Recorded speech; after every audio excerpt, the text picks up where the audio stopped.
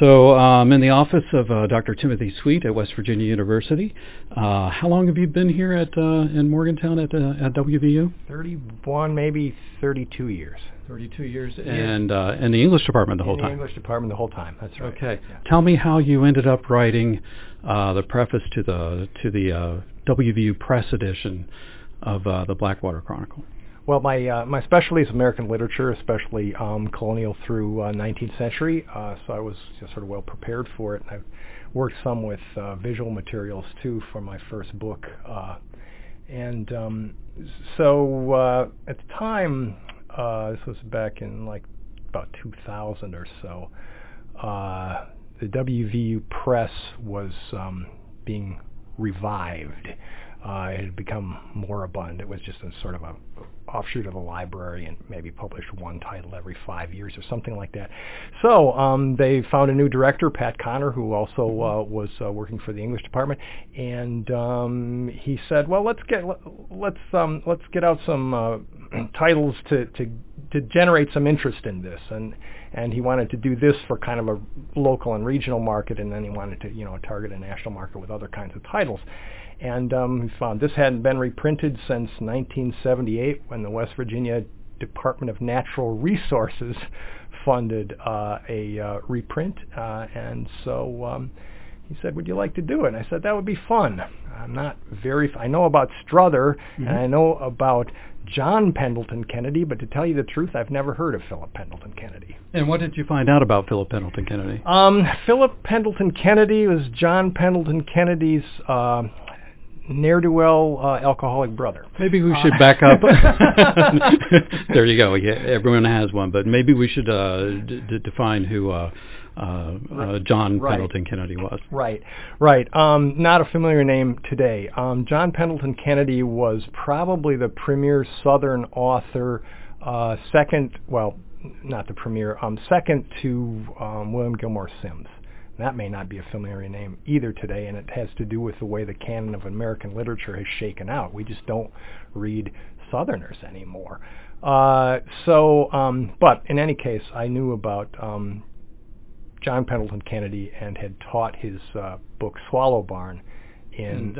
Pretty sure David Strother did the illustrations in Swallow Barn, right? Strother did the illustrations for the second edition of Swallow Barn. That's right. The first edition was published in something like 1831, 1832, and then in the 1850s, when a lot of there were several titles of sort of Southern literature that got reprinted. Some of Simms's works. There was a new edition of Thomas Jefferson's Notes on the State of Virginia that hadn't been in print since the 1820s. So all of this, during the sectionalism of the 1850s, a lot of Southerners started to try to reclaim their literary heritage, and Swallow Barn was part of that.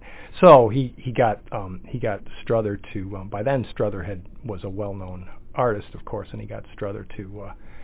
Well, I don't know if he did. The press did. Got Strother to do the illustrations for that. Okay, back to the ne'er-do-well alcoholic brother. And we really don't know very much about him beyond this book and a few remarks in the correspondence. There's some correspondence between John and Philip, but Philip had a whole trunk full of papers that at his death, he died young, I don't remember of what age, but John burned the lot. So we don't have much left. But we do have this book. Now, I wonder why he did that.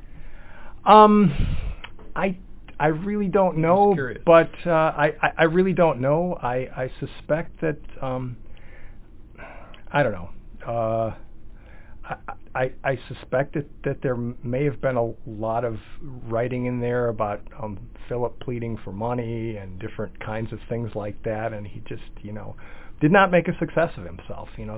He had the support of his brother and so on, and said, you could be a good writer if you wanted to, and clearly he's got the talent, but it just never worked out, and so, Right. So how is he as a writer? He's good if in a certain kind of let's say early 19th century amusing kind of way. He's his humor. In your blog, you said it's dudes being dudes, and there's a lot of that. He really captures this sort of spirit of male camaraderie, and just mutually giving each other shit as they're out there in the wilderness. And for me, it's interesting because he captures the literary culture in several ways. One, everybody's familiarity with poetry. They can just quote large reams of poetry at will, and that's pretty evident in there. Oratorical culture, right? Especially in Virginia, especially in the South, but actually in New England now too, as I think of it. So there's one bit in there where one of the characters just does a several-page oration, and meanwhile they're saying, "Go, go, do it," and so that's good. I also think that I think it's a valuable environmental record, even though that wasn't his. I was just getting ready to ask you about that. Go ahead. Right. That wasn't his primary purpose. But there's a. Well, I don't know. I could talk about how he didn't actually get to the falls of the Blackwater, but instead went down the what we now call the North Fork of the Blackwater. There's all the geography to talk about, but there's a record there of that. Old growth forest and our encounter with it that's really rare.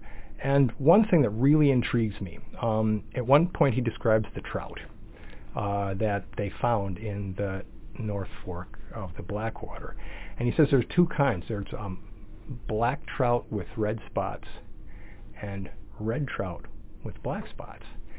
And I have done some searching, and I cannot find a color variant of the native brook trout that's red. So I wonder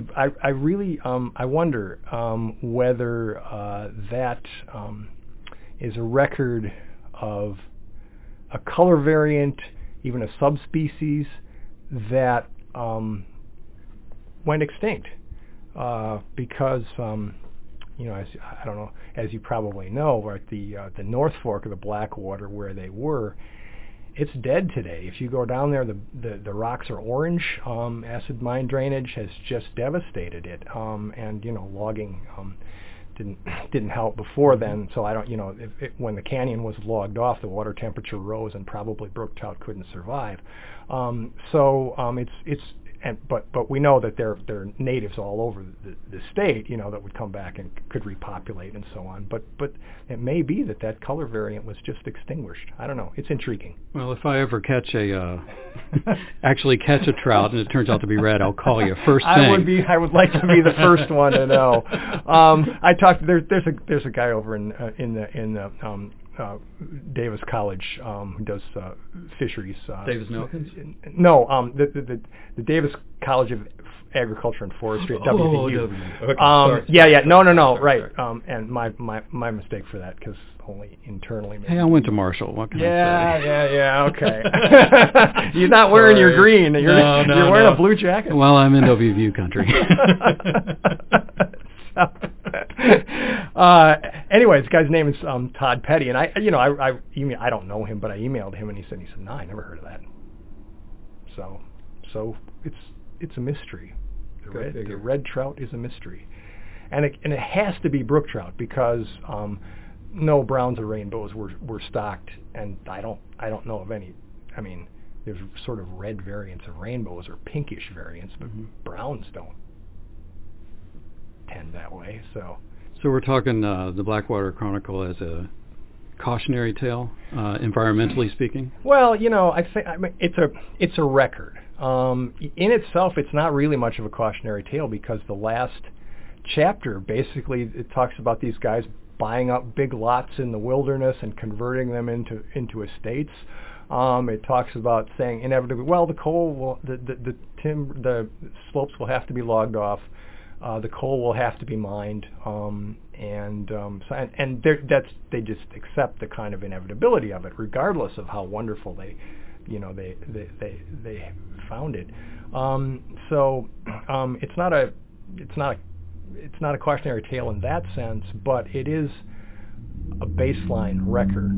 You know, the sort of shifting baseline syndrome where everybody's childhood is like, then the environment is degraded from there, right? You know, so but this is a record of basically, you know, before industrial exploitation. So it's what it was for millennia when only indigenous peoples lived here. So where would you put the Blackwater Chronicle in the pantheon of American literature now? I would put it as something that is of regional and historical interest, and I think there's some environmental interest there, but I'm not going to say that I'm going to go out and teach it the next time I teach an American Lit class, you know. And part of that is that it doesn't. I mean, I think it's interesting because it doesn't fit our sense of what environmental writing was even in the day. It doesn't read like Henry David Thoreau's Walden.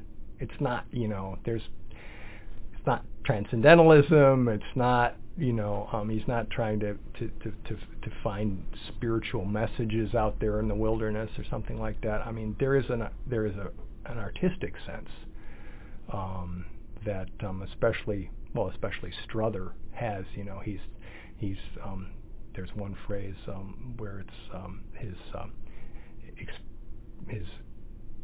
sublime madness or something like that. So he was really awed by these falls, and so there's that aesthetic record, but it doesn't read like we expect environmental writing to read. You know, it isn't necessarily all focused on the landscape itself.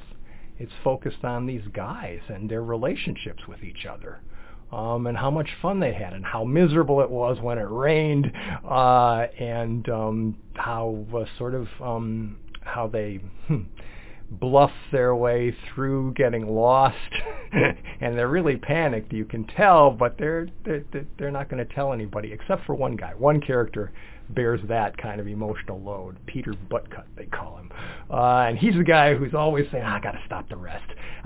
You leave me out here. Me. Leave me out here. You'll find my bones when you come back." But otherwise, you know, otherwise they're joking around with their two guides, and then the two guides are conferring, and you know, eventually they figure it out. But so it's as much about their relationships with each other. But they also knew each other in real life, though, they right? Did. Yeah. I mean, what was the relationship between Struther and Kennedy? I don't know. I mean, I don't have a lot of detail on that. So, just one more question for you. Yeah. Would you recommend this book, recommended reading, to somebody who might be interested? I would, especially, I mean, people who are reading your blog, right, who are already interested in Struther, they would absolutely be interested in reading this. I mean, I have to say that Struther's images are not his best work. You know, I kind of think that he held back his best work for his own piece in Harper's. You know, he gave Pent some of this stuff and said, you can have this. But also, and they should be prepared that that it's more, the illustrations are more character driven, right? There's only one sort of pure landscape of the 13 or so illustrations. And there's one picture of a deer, there's one picture of a cascading falls, but the rest of it is the characters and their interactions with each other, and nature is just kind of a backdrop. Yeah, Port's landscape seemed to be the crowd pleaser. Yeah, right. Especially today. I mean, and in his day, I think, right, he really wanted to be a portraitist, right? I mean, you know, that was his focus, and he prided himself on doing character studies and sort of revealing character through the face, right? Right. It may, in that sense, not necessarily be what people expect, but I think it's good fun. Dr. Timothy Sweet, thank you very much. Thank you. Appreciate your help today.